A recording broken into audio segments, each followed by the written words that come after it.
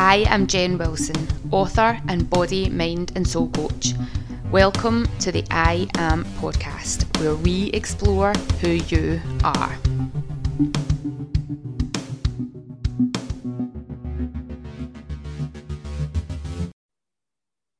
Hello, it's Jen from I Am Jen Wilson podcast, and I'm back.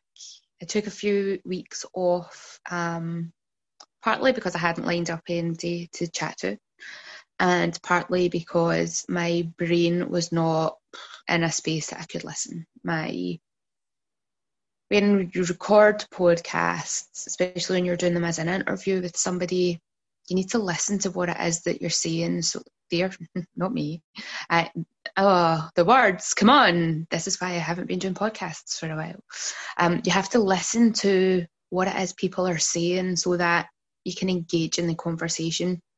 And I just did not have the energy or the brain space to do that for a while. So I took a little bit of time off, which is always good because it means that you get to catch up on some of the older episodes that you maybe been thinking, oh, I want to listen to that, but time flies away from you and you don't always get to catch up. So now you have had your chance to catch up until the next time I take a break. Anyway, today's guest, I have Mari Murray, who is somebody I follow on Instagram. I also saw her speak at the TEDx Cumbernauld Women event back, it was at the end of 2019, start of 2020, who knows? Can't remember. It was winter. It was pre any of this COVID lockdown carry on. So I've been following Mari for a while on social media anyway, and she posted something and I was just like, oh, we need to have a chat. I just love the way that she delivers information. So I've put her TEDx talk and also the link to her Instagram account, which we talk about during today's chat, into the show notes. So definitely check that out. But if you're just going to Google her, she's Mari with an MH. So she's MHAIRI, Murray, MURRAY. You'll find her on Instagram and also on the YouTube. So check that out. As always, if you love the show, pop on to wherever it is that you listen to give us some positive feedback. Share it with anybody who you feel needs to hear what it is that Mari says. Enjoy the show, and as always, I greatly appreciate your attendance and your ears and your time. So until next time. So today's podcast, I have Mari Murray. Hi. Hello. How are you today? I'm very well, thank you. How are you? I am very good as well, thank you. Yes. I've got a creak in my neck actually, and you think I live with somebody who's a massage therapist, you think I should never have a creak in my neck, but that's not the case. So I'm like, oh, this is sore, and he goes, rubs it for 2 seconds and then leaves. Well, It's not fixed yet.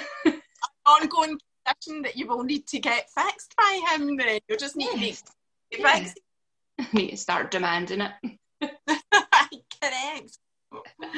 So a place I always like to start with any guests is for you to introduce yourself to the world, who you are, what it is that you do in this crazy planet. Okay, well, I am Mari Murray.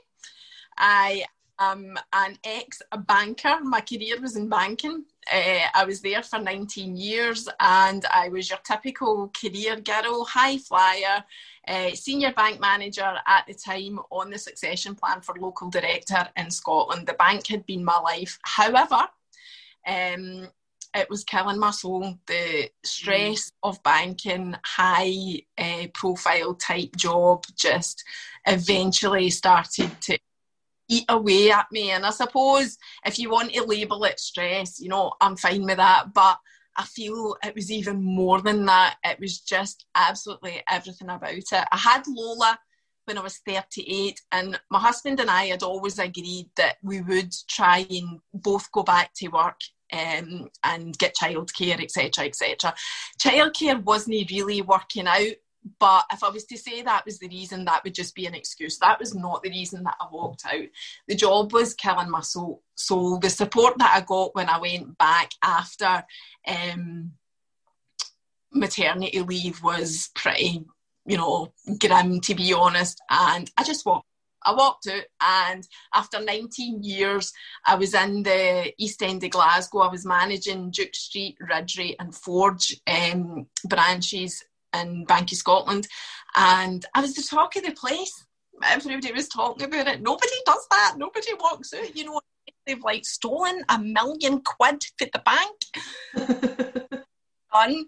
But I'm like, listen, there is more to life than the bank. There is more to life than being totally institutionalised by an organisation, which I absolutely was for a long time. And it was a massive part of my life. I'm very grateful for the learnings and the experience and the people that I met at the bank. It was brilliant, it was amazing, but it just wasn't for me after a certain point in time in my life, so I walked out. So my husband, it wasn't actually easy to do that. Financially, my husband and I had to reevaluate everything. We had to work out how we would even pay the mortgage. Any savings that we had went into the mortgage just so that we could stay here and live affordably. Yeah. It was tight for the first couple of years. I took a year out after that, just really probably to just get myself together. It's probably the easiest way to describe it. When I look back, I think I did probably have postnatal depression as well on top of that, and then going back to work. I was never diagnosed with it, but I do think that I did. In fact, I actually think that most women probably experience it to some degree. I think maybe some people get it worse than others. I don't know, again, just my opinion. I do think that I had it. I took a year out, and then my husband's business grew a wee bit, and I am a director with him and his business. So he does the practical stuff and I do all the office-based work. But that I do that. I can do that anytime. I can do that in my own time. I can do it at night time when Lola's in bed. I can do it when she's at school. And as time went on, I thought to myself, I feel like I've got more to offer than just doing this part of the business. So I just used my skills and branched out a wee bit and did a wee bit of coaching, business and mindset coaching, just all the stuff that I had picked up myself from experience over the years at the bank, and applied that to doing a bit of self-employed work. And I still do that. I just don't advertise it because people that know me know what my background is anyway, so if they want my help, that's fine.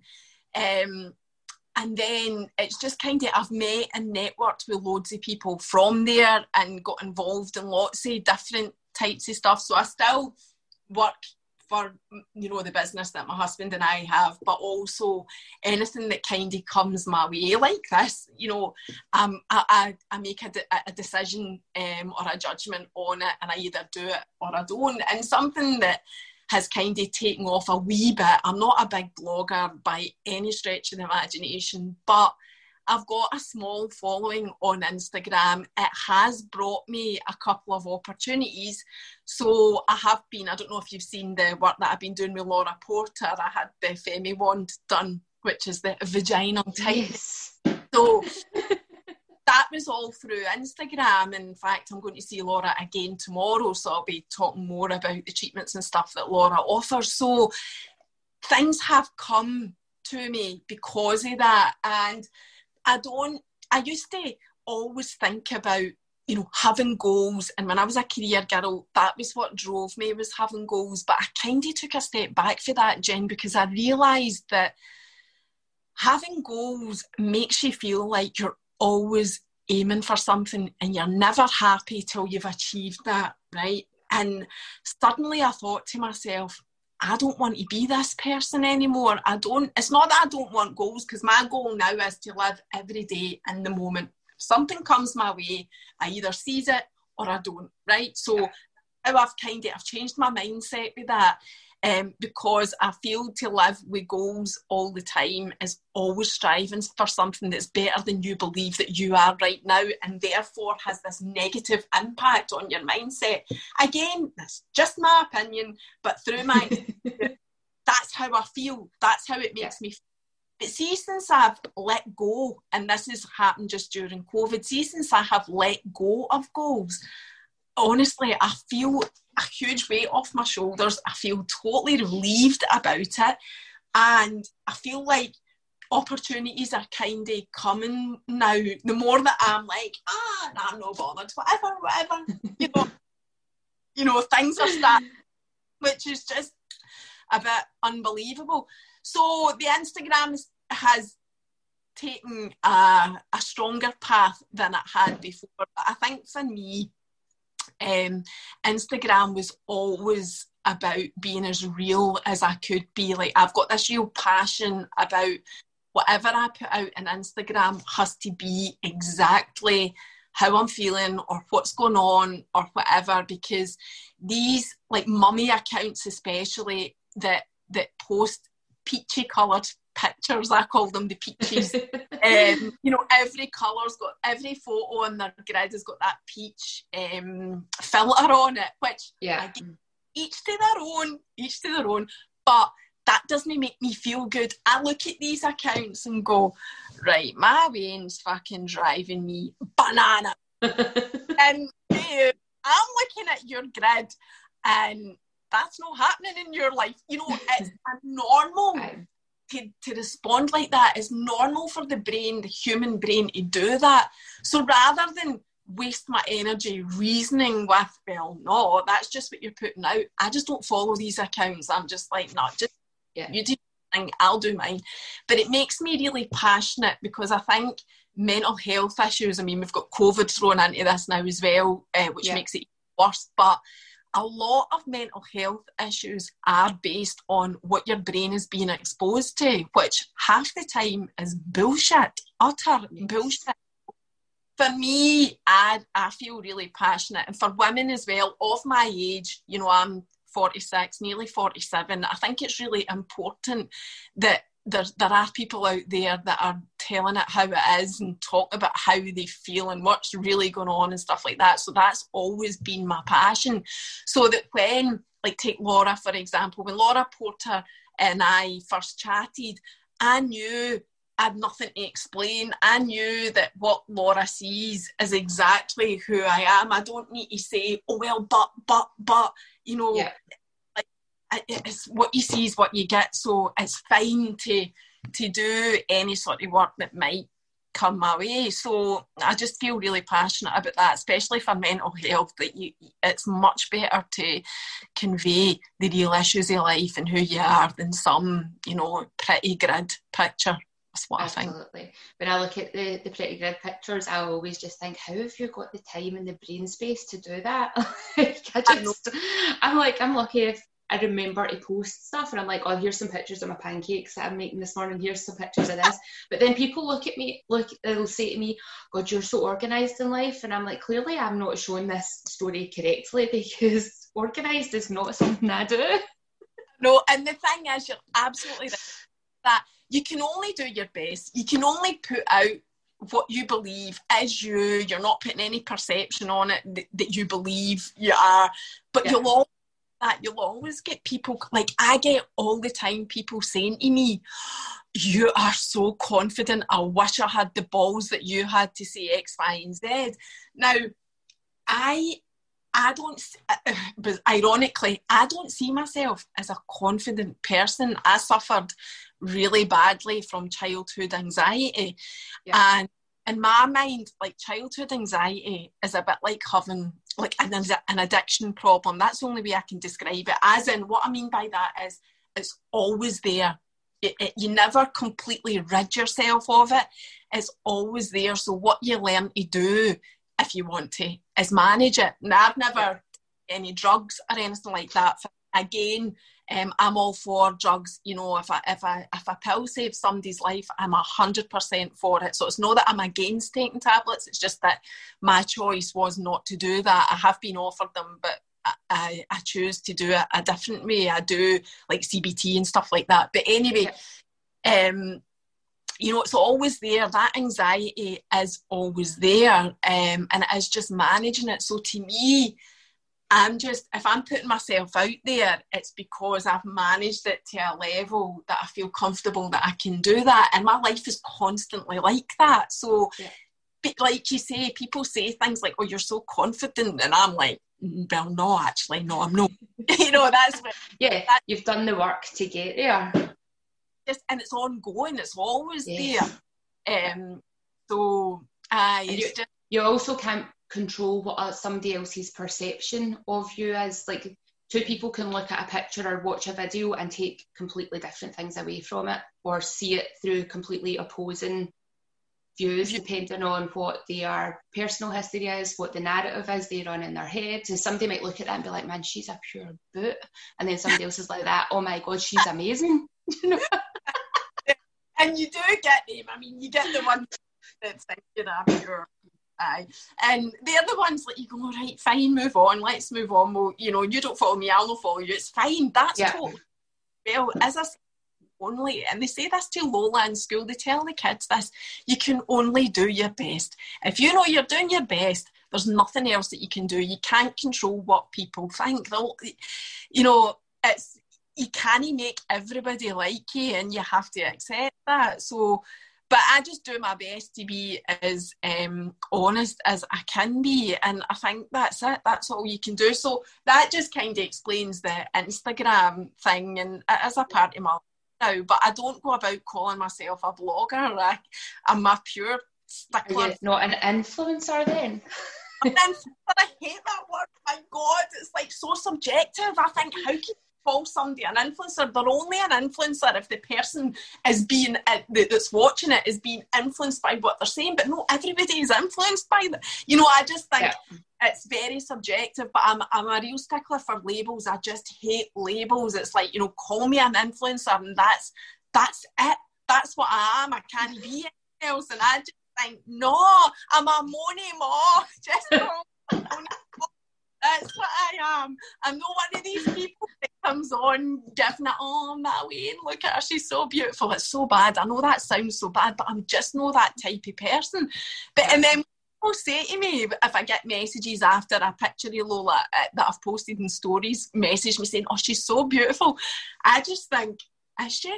Is she, right? Because she's a pure wee bastard, actually. That's what goes through my mind. I think my Wayne's beautiful. Obviously, every Mo thinks that Wayne's beautiful. It's just not the forefront of your mind when she's him. So I try to be as honest as I can be. So right now, I'm continuing to do what I'm doing on a daily basis. I usually put something out, content, on my I call it content, but it's really just my life. It's nothing spectacular.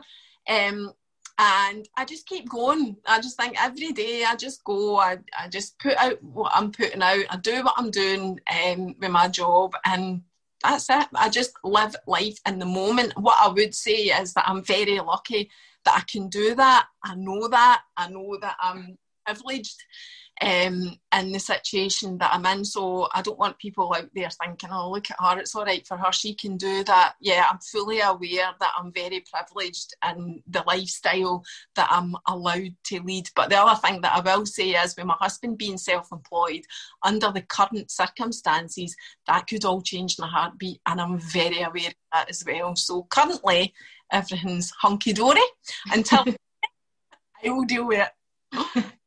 Yeah. Do you think that your aversions, maybe I don't know if that's the right word, to not having labels comes from having been so identified with your career in the past, that now that you've realised that having that identity previously isn't useful presently? Maybe. I think it's deeper than that, but I'll come back to that. I'll answer that question first because I've got a wee story about that. When I was a bank manager in Edinburgh West, which is Carstorphine. I managed the branches in Carstorphine, which is a very the only way to describe it is a well-to-do area. Now, my background is I'm a council Wayne. I lived in a scheme. My mum's house was rented. We played in the streets. Nobody gave a fuck about your safety because you were safe on the streets. You know, it was just, that's the kind of upbringing that I had. So, you know, that's who I am. But I was managing the branches in Carsthorthing, like I say, very well-to-do area. You know, Chris Hoy was one of our customers before he moved to Manchester. But this gentleman came in one day and said to one of my colleagues, they had a problem, I can't even remember what it was, but he said, I demand to speak to the manager. I want to speak to the manager. Now, that happened quite regular. That was nothing, no big deal. But as I approached him, you know, and you're holding your hand out to greet him and introducing yourself, I'm Mary, I'm the manager, he went, I asked for the manager. I didn't realise it was a manageress.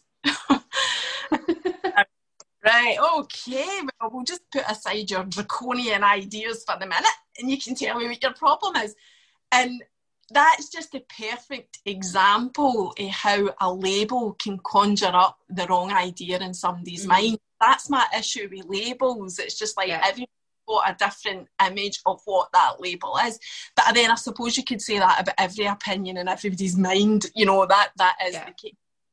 So, whilst when I was in my job, I was totally driven by labels as well, Jen, actually, and that's a fair point. You know, I wanted to be the senior bank advisor, the senior manager, the local director. I wanted all those titles and labels because that, and I'm no embarrassed to admit it because it was how I felt at the time, that in my mind defined success. That was like, if I get that, I'm fucking pure banging. I've reached the dream. Until I realised that wasn't what gave you happiness. So no, I don't think that is the reason though that I've got an issue with labels. It probably just adds to it. I think the reason I've got issues with labels is because I was brought up in your typical central Scotland wee village, mining village, and you know, a spade was a spade and nobody was above their station because they weren't allowed to be above their station, and therefore nobody got a label because you were, you know, it was just, you only got a label if you were a snob or you were rich. And my gran would constantly, you know, have something to say about somebody that had money. That's what they would say. You know, that's the phrase that my it's like, she's got money, she thinks she's better than everybody else. You know, it was a bad thing, and it's a typical, I think, Scottish deep-rooted cultural thing that you're kind of brainwashed, and that's not really the best phrase to use for it, but you're conditioned to think that you're not allowed to think highly of yourself or, you know, brag, if you like. Bragging was a bad thing. And I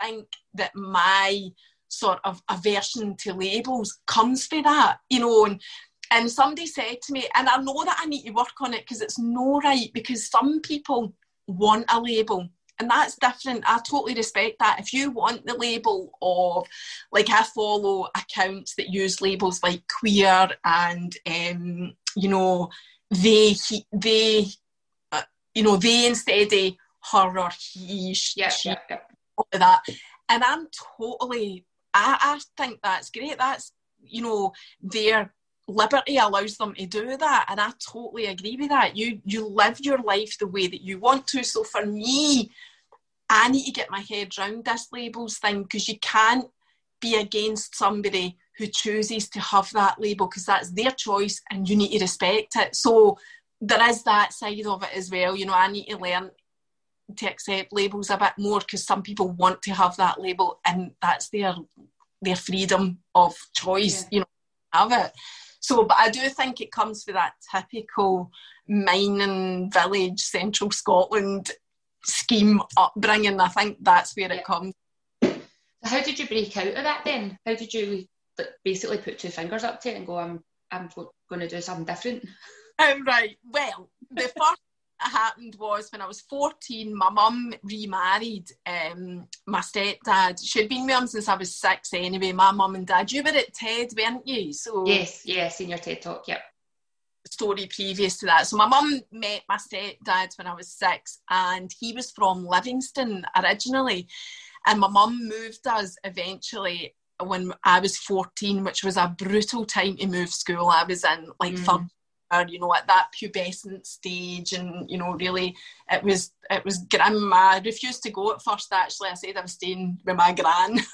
I wasn't going to go, but anyway, even my gran talked me into going. So we moved to Livingston, and I'd say that was the big factor in changing everything for me, because we were just outside Edinburgh then. It was like, you know, the cosmopolitan life, and it really was. Like Hart Hill was from, and the difference between Hart Hill and Livingston was night and day. Just amazing to live that kind of way, and it wasn't like the villagey outlook, and you know, people didn't behave the way that people behave in a village where everybody knows everybody in your business. You're just not allowed to be anything. And it just went from there. When I left school, went to college, I got a job in the bank, and I just worked my way up through the bank. But I think because of my childhood, like I'm a survivor, if you like, of adverse childhood experience. I think because my mum had to struggle and survive as a result, I think that put the fight in me. I then became a fighter. So it was like when I started off in the bank, and I could see the bank was very much for progressing people. If you worked hard, you were rewarded. It was as simple as that. So I see that, and I was like, all right, so if I fight for this, when I say fight, all I mean is work hard. Although it is a man's world, so there is a certain element of, you know, you are fighting against certain draconian ideas, but I thought, if I fight for this, I'm going to get to where I want to be. And the other thing is belief. I did believe that I was worthy of it, even although I have these anxiety issues, which always questions your, you know, belief, if you like. Deep down, I did believe that if anybody was good enough, then so was I. Do you know what I mean? So I just always kept fighting and fighting and fighting to get to the next level. But again, I realised that, you know, that I, you know, constantly trying to achieve dreams didn't really bring you happiness. So one big huge circle of life that brought me to where I am now. But yeah, I do think that gave me the fight, though. The experiences in childhood gave me the fight to become better than what I thought I, you know, should be. Yeah, so for anybody that's like, what was our childhood, I'll put the link to your TEDx talk in the show notes for it, so that people can easily find it and then go and catch up with that wee part of your story. No, that's fine. My TEDx isn't actually currently in my Instagram bio, because I'm working with Kat and the You're All Right team to raise £10,000 for Chris's house, so it's actually the chat that's in my bio. But once we do that, I'll go back to having my link tree and it will be there. But yeah, you can Google it, just Google Mary Murray TED Talk and it's there. But yeah, what was I saying there? So that's kind of, I think, where that came from, the whole childhood experience thing. Yeah, and then where did your new, I'm going to call it a new mindset, it's probably the mindset's always been there, but this desire to be more present in the moment, did you have like any specific, a book that you read, or a teacher or a mentor or somebody that showed you that there was this more present way to be? Well, kind of. I think I'm very much into self-development, and well, obviously I am. The bank were big on it as well, you know, and spending 19 years in the bank, they taught me loads of invaluable stuff. But I've always been into personal development and self-development. And you can't see here, but on this side of the office, this is our home office, my bookshelf is here with all my books in it, like that. A treasure. Like I read books and I maybe don't think they're that great, and I usually just pass them on. You have this book because, you know, maybe do something for you. It didn't really help me. But the ones that I really treasure, I keep because I like to go back to them. Funny, because my coach, and I'll tell you about him in a minute, he would say that, you know, stick to 2 or 3 books. You don't need to read the entire library of self-development books that's out there. If you find 2 or 3 books that really resonate with you, keep going back to them, keep rereading them, or highlighting really impact you and go back to it, because if that's what you need, that's what you need. You found it. So I do a lot in my own personal development, and it's always ongoing. And I'm reading the book just now. It's not actually, I don't think it's sitting here. It must be upstairs by my bed. It's the girl that wrote, is it How Not to Give a Fuck or something? But this one is... That's the Sarah Knight? Yes, Sarah Knight. Yeah. So I read that book and I was just like, that's not for me. So I'm reading... one of those books, yeah. Funny you should say that. I'm reading the second one, and somebody messaged me. I keep saying that I'm reading it. I can't even remember what it's called. It's maybe How Not to Give a Fuck or something. I don't know. Anyway, it's the second one, and what keeps me reading it is that she's a good writer, not the information that she's given.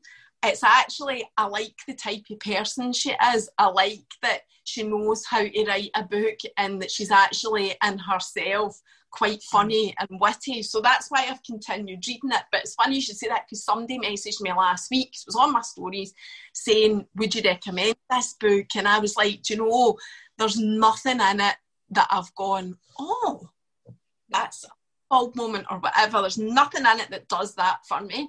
But why I keep reading it is I actually quite like the lassie, and she talks about her mental health as well, which I really like. So that was why I kept reading it, Jen. But I totally agree. There's nothing in that book. Like, that's a book I won't keep in my bookshelf. That I'll pass that on. So I'll give that to somebody. But I mean, I've read my favourite books. I'm going to get one out and show you it now. Actually, there's 2. I'll give you my favourite book. Wait till I find it. The very first self-development book that I read was, and people already, this How to Win Friends and Influence People, that Dale Carnegie. I read that right at the start of my banking career. So that, you know, you were asking where did the fight come from. The inbuilt natural attitude that I had from my childhood, combined with stuff like this, I would say probably is the mixture that goes into my life. I didn't read The Secret, right, but I've got The Magic, and again, that's no rocket science, I don't think, but that's a good book just as a wee reminder, I think, just to remind you who the fuck you are. That's the best way to put it. That book makes me feel like that. I'd be like, right, I'll just read whatever page. And a good thing to do if you're needing an instant lift and you're feeling a bit crap, open the book at any page and just read it. Just read that page. You know, these wee things and tips and whatever stuff that I've learned away. And obviously, I mentioned before about CBT as well. And I keep this book, the CBT handbook, in my shelf as well. And I use tap. I'm a massive fan of tapping because I've done research as to how it works and how the vibrations throughout your body calm you down. And for me, it works. I know this kind of stuff doesn't work for everybody. I totally appreciate that. But for me, that's what works. So I do like reading self-development books. And if somebody recommends one to me, the chances are I will get it and have a read it. But I find very few of them actually do something for me. Like, so that's 3 that do. And, you know, he isn't really a self-development book, although maybe it is. I don't know what CBT is classed as. But these are the things that work for me. But also, I don't know if you've heard of Jack Black, not the actor, Jack Mindstore. Yes. Right. Yes. So Jack is actually my coach, but the way that, and I've known Jack for 25 years anyway, at least. And again, I was introduced to him through the bank because he was one of our speakers at one of our conferences. And I was just a wee, what I would say, a wee lassie, you know, early, a bit daft, just starting out. And it totally resonated with me. So to cut a long story short, I hooked back up with Jack just maybe 2 or 3 years ago because I felt like I was in a bit of a rut within my life. And I still class Jack as, if I was needing coaching, that's where I'd go back to Jack. So I've had a one-to-one session with Jack, and Jack's view is that you should only ever need that one with him. And then what you can do is continually follow him on social media and on his platforms, and, you know, comment, blah, blah, blah, whatever, interact with him. And I kind of believe that with Jack, for myself anyway, personally. It's like, I've had that session with him. It wasn't cheap. I got it as a gift. And I just keep it going by continually just tapping in and tapping out of his content that he puts on social media. The good thing about Jack is, once you're one of his people, for want of a better phrase, you've got that access to him. You can message him, he'll message you back, you know. Yeah. Nobody ever seems to abuse it, because he's, you know, Jack's a multi-millionaire. He's somebody that doesn't need to work, so nobody abuses it. As far as I know, he says that himself. So he's the guy that kind of, I suppose, kept me on track a few years ago when I felt like I was just losing the plot, basically, which still happens, but now I have the tools that I can go to when I feel like that. And it's not that I don't feel like that, I do feel like that, and COVID's been horrific for that. So yeah, that's kind of a huge, big, long-winded answer as to mindset stuff. I think it's interesting what you're saying about the books, because there are so many self-help personal development books out there, and if you read all of them, eventually, very quickly, you'll get to a point where they're all saying the same thing, but just with different stories surrounding it. So you want to find somebody who you connect with, their personality, or you like their style of writing, or you find funny, or whatever. But brilliant, go read the book, but you actually need to go and take action on it. Yeah. You need to, because I remember I wrote a book a couple of years ago, and one of the comments on Amazon, one of the feedbacks was, there's nothing new in here. And I was so tempted to write back to her, and I didn't. But I was like, there's nothing new in any of the books. If you're just reading every single book, yes, you're going to be disappointed, because there's nothing new in any of them. I totally agree with you, and it's funny you should say that, because Jack Black says that as well. He will always say that there is nothing new about what he teaches. He didn't invent it, he just teaches it. Jack's very big on meditation. He introduced me to meditation, actually, and I also swear by that. If you can sit with yourself for even minutes, you know, I'm not one of these people that preaches it, or preaches that you should sit with your legs crossed and facing south and, you know, in the Buddha. You know, that's no. It took me a while to understand what meditation is, and actually it means something different to every person. But as soon as I engaged with that made a big difference to me as well, the meditating. So I do that every day, even if it's just for a few minutes, because it makes such a difference, and it helps your physical health as well. So I totally agree with you. None of it.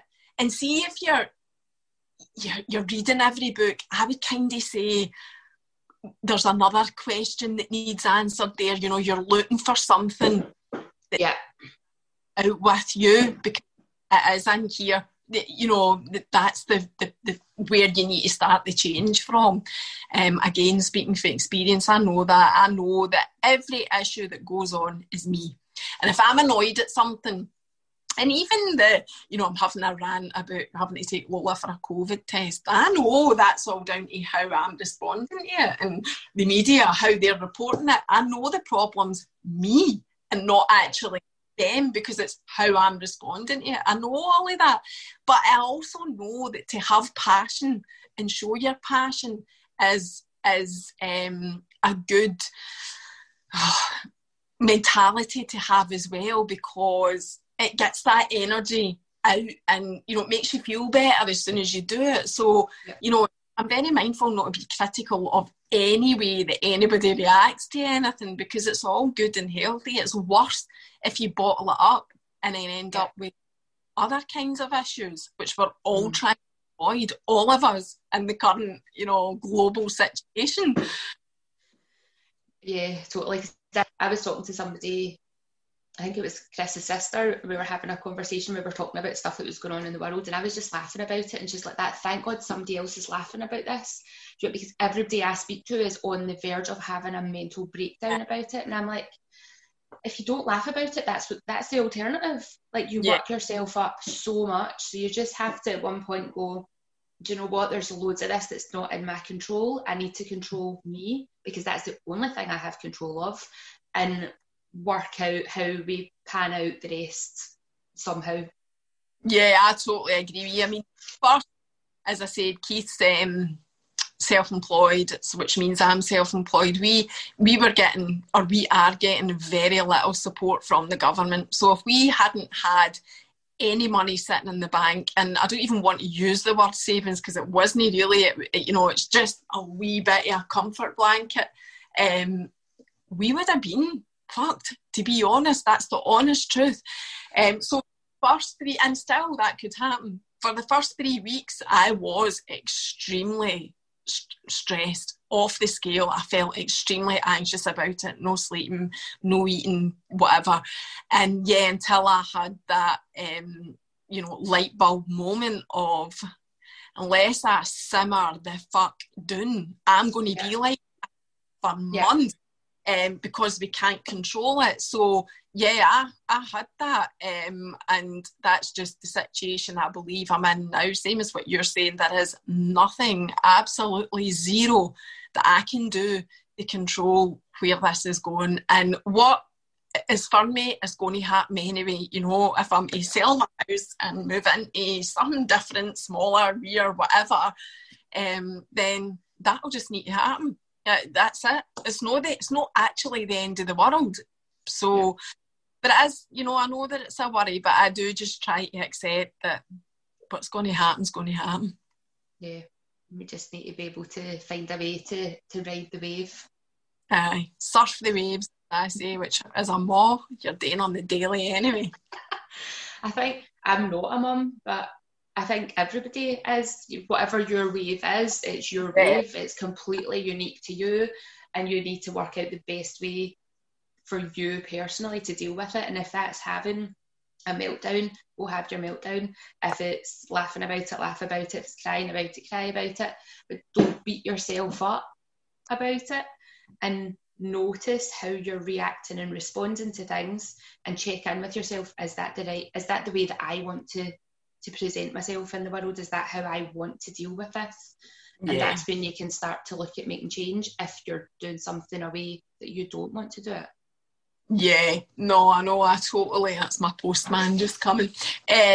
I totally agree with you. I'm all for people doing exactly what's right for them and what makes them feel better. And, just to say about social media, again, if somebody isn't making you feel good, and I say this even about myself, because I'm not everybody's cup of tea, we've established that, just follow them. I do it, just unfollow, and it's nothing really personal, it's just like, no, you're no for me, I'm done with this and whatever. But also limiting your scrolling is a big thing, I think, as well. If you're spending loads of time just on your phone and you're scrolling, it's, I don't think people really appreciate how that impacts your brain. You might look at something and think to yourself, oh, I'm not bothered about that, and scroll past. But actually, subconsciously, you don't know what the fuck is going on in there. This thing, mental. It's just, it works in weird ways. Just don't expose your mind to it at all. That was a book I read, actually. I talk about that in my TED talk, what is it called, where the brain waves, neuroplasticity. At my TED talk, because that's another big thing. CBT is a form of that neuroplasticity, but I'm a huge fan of that, and that explains how the neurons in your brain connect to give you the thoughts, feelings and actions that all are produced by you as a human. And it makes you realise that whatever you expose your mind to, whether you consciously think to yourself, I'm not bothered about that, or not, does not determine what your subconscious thinks or feels about it. Like, it's so interesting. That was a big turning point for me, actually, understanding how the brain is wired, you know, and understanding that I wasn't this label of the council weighing with very little prospects or whatever, blah, blah, blah. When you read about how the brain actually works and all our brains are exactly the same, you kind of develop an understanding of why nobody or, you know, any walk of life is better than you, because they're not, you know, we are all the same. But yeah, I should have said that when you asked me about books. It's just because that CBT now is neuroplasticity, and that's what I think of with that. But yeah, the brain is just unbelievable. When I say the brain, I'm talking about the mind. But they don't even know where the mind sits within the brain, but they know it's in there, hopefully. Yeah. But, you know, to read about that sort of stuff is just incredible. But yeah, you're right. You have to do what's right for you. I'm all for that as well. You know, respect who you. Doesn't matter what anybody else is doing, and that comparing yourself thing is a huge thing. And I know we all say don't compare yourself, don't do it, and that's absolutely right. But it's natural to do that. So then just limit what you're exposing your mind to, so that you're doing it as, you know, least as possible, or as you know, as a minimum reaction as possible. That whole get rid of it. Just get rid of it if it's affecting you. And I've heard somebody saying, yeah, but then you're just curating your feed to be your opinion. You're not hearing the opinions of others. And I'm like, fucking fine by me. That's fine. I'm like, I'm not bothered. If you've not got my opinion, see you later. You know, that's but then social media manipulate the algorithm anyway, so that it doesn't matter who you follow.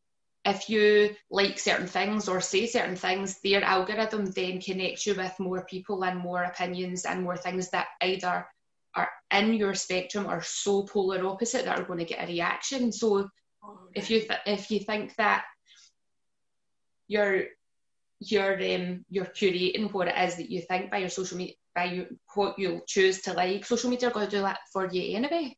Do you know what I mean? If you just look at something, you're like, oh, that's interesting, they've got a different opinion from me. But if you don't like it, comment or anything, where you have more tendency to do on stuff that you really like or stuff that makes you infuriated, then you're not getting a nice balance anyway. So I know, I'm not sitting here saying anybody that's a different opinion to me gets bad. But if it's really extreme, and it hardly ever happens, to be honest, but if it is and it's just like off the scale against what I think, then I would unfollow. But I totally respect people's opinions. I do. That's fine. But one thing I did during COVID was I took Facebook off my phone. I didn't come off Facebook. I didn't delete my profile or anything like that. But because I always talk about having an OCD type personality, I have got that type of personality. I've not been diagnosed with OCD, you know, because I do want to respect people that have been diagnosed with it, because I've got a girl that I follow and we chat, and, you know, I don't have clinical OCD, but what I will say is I do recognise traits of my personality that are a bit basically obsessive. So when I've got an app on my phone, if there's a notification there, Jenna, I'm the type of person, I need to clear that out. I can't have outstanding notifications. It's just what I'm like. Everything needs to be organised and needs cleared out. So when I had Facebook on my phone, I mean, Jesus, fuck, man, you're getting notifications for people eating a fried egg for their breakfast. It is just ridiculous.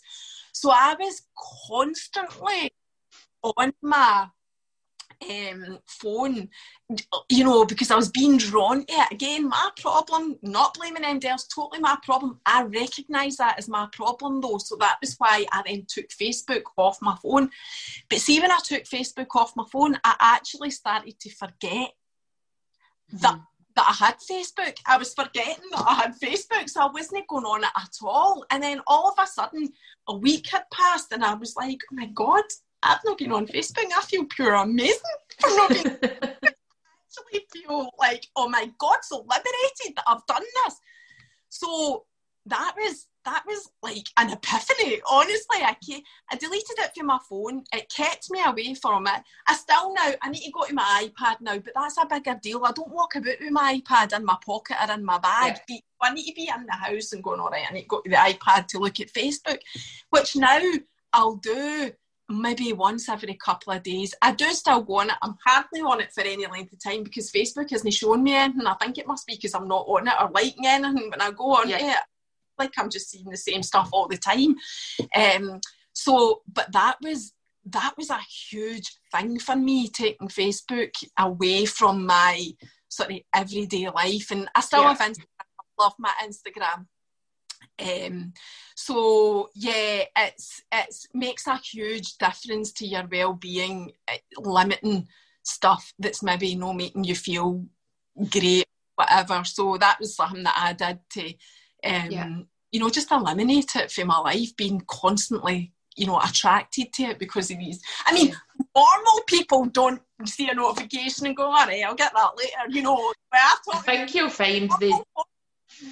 find that most people are, there's a notification and you get it. There's like, I keep my phone on silent, can't for some reason switch vibration off on it. So as soon as I hear my phone vibrate, I'm like, what is it? What is it? It's like, it's Pavlov's dog, man, it's changing. I totally agree with you. See, when I'm sitting here, by the way, I don't know if you can see it, but I'm sitting here talking to you and I don't know how many messages have flashed up on my phone after my rant about the COVID test. Jesus, I don't want... Maybe Nicola Sturgeon's contacted you because you did put a call out if you wanted to speak to her. Oh, God, could you imagine that? I've got Nicola Sturgeon on the phone for you. You want to speak to her? Yes. You need to work something. We need to buy COVID tests with Calpol. All right? Oh, jeez, man. I'll be on the news tonight, Jen.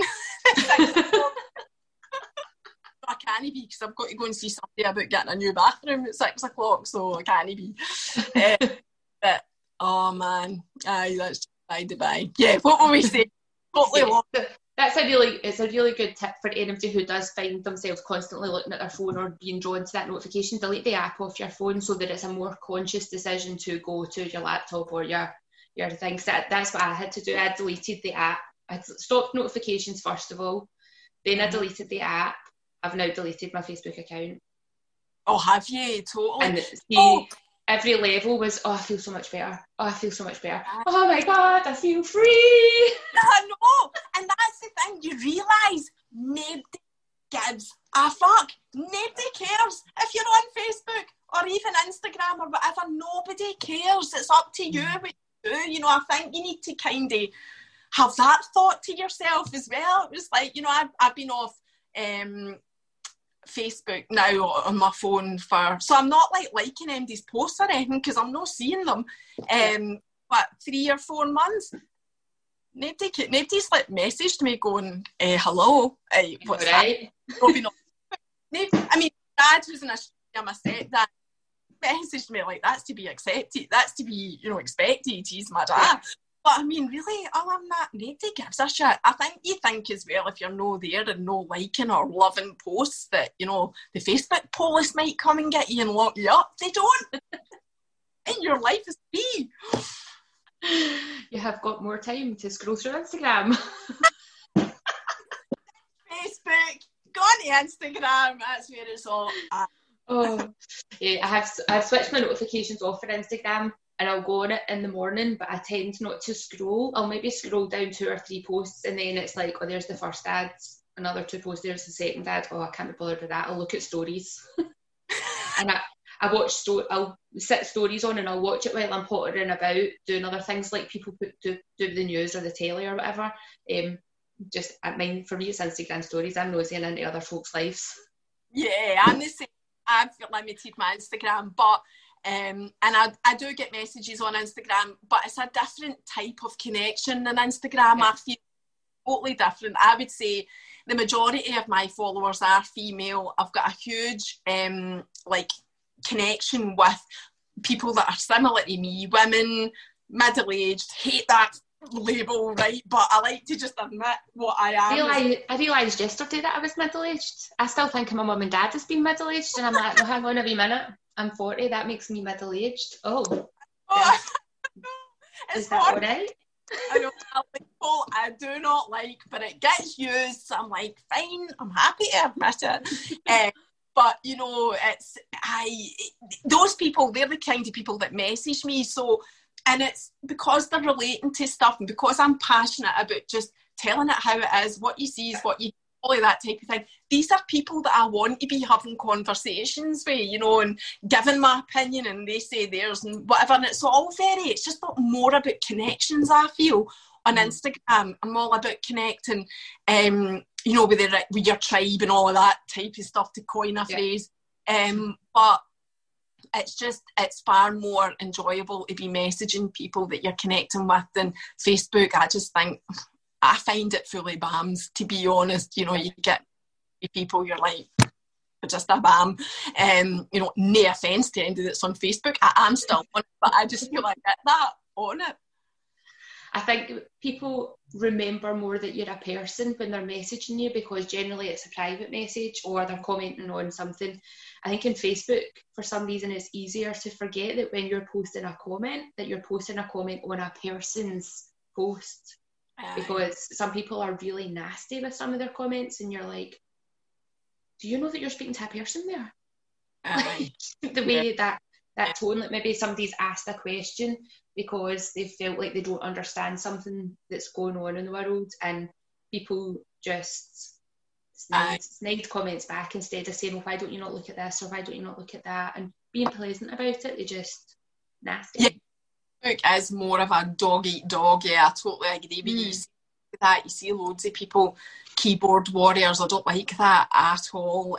One of the things that was really affecting me mentally on Facebook were people posting information about COVID that wasn't factual, because, you know, I was one of those people that read it to death. I shouldn't have done that, to stop myself from everything that I could find on, you know, the actual disease and all the rest of it. But people just posting stuff that wasn't factual according to the Scottish Government. That's what I'll say, right? You know, because even they don't know what the facts are. Nicola Sturgeon's quite open about that. You know, she can only report what she knows. But even based on what they were saying, people were, you know, giving their own view on it and whatever. And again, I don't have an issue with people having their opinion, but I just had to step back for it. It wasn't healthy for me, you know. So again, that was another reason, you know, apart from keyboard warriors, it was that whole... And just scroll past it, and I'm like, but you've already read it by the time you're scrolling past it. You need to read it to go past it. So it's like, no, I'll just go read it, right? I'm done with it. Hopefully, you know, I'll maybe go back to Facebook. I don't know. But I love Instagram too much. People are always saying to me, oh, you need to get on TikTok, because me and Lola do loads of daft stuff. But I'm not being drawn to TikTok either, because I just feel there's much more originality to be had just on doing your own thing and putting it out there, rather than, you know, getting involved with TikTok. Plus, I just don't want to add any more social media in my no more apps. I'm already done in brain. I'm not adding any more yet. I think Instagram just brought out recently their Reels thing, which is their answer to. I mean, I don't get it. I'm like, how is it different for stories? How is it different for people? I don't get it, so I just ignore it. Totally. I keep coming up and I'm like, I just don't understand this, and it's annoying me that I don't get it. But now I've just thought, nah, I'm sticking to what I know. I like my Instagram. It works fine for me. I'm just sticking to my Instagram and stories. I'm not even getting involved in news. Wait till you see next week, I'll be... you know... I look forward to that. Oh, my pure mum. Oh, amazing. Right, we've done about an hour. Is there anything else you want to talk about before we wrap up? No, not at all, honestly. Nothing. I've really enjoyed this chat. I'm glad that it just went the way that it did, and, you know, we just talked the stuff that we talked about. You know, I've got nothing to promote. I've got, you know, I'm just who I am. Thank you so much for having me. I want to say that. It's a massive compliment. I'm so grateful that you gave me the opportunity. Coming in, sharing your banter. No, man, it wasn't that good. be honest, John. It was. I'll put your Instagram handle in the show notes as well. And this will be out on Monday. This Monday coming. Right, and I will share it on my stories as well. Obviously, that I had a wee chat with you, and people can come and have a listen to more of my chat if they're not already. But yeah, I will share that. Thanks so much, my lovely. No worries. Thanks very much for being on. No problem. All right. Thanks. Take care. Bye. Bye. Thanks for listening, and remember to leave a review and subscribe over on iTunes or SoundCloud, and check out what's going on at iamjenwilson.com, or head over to Instagram and give us a follow, just following iam.jenwilson.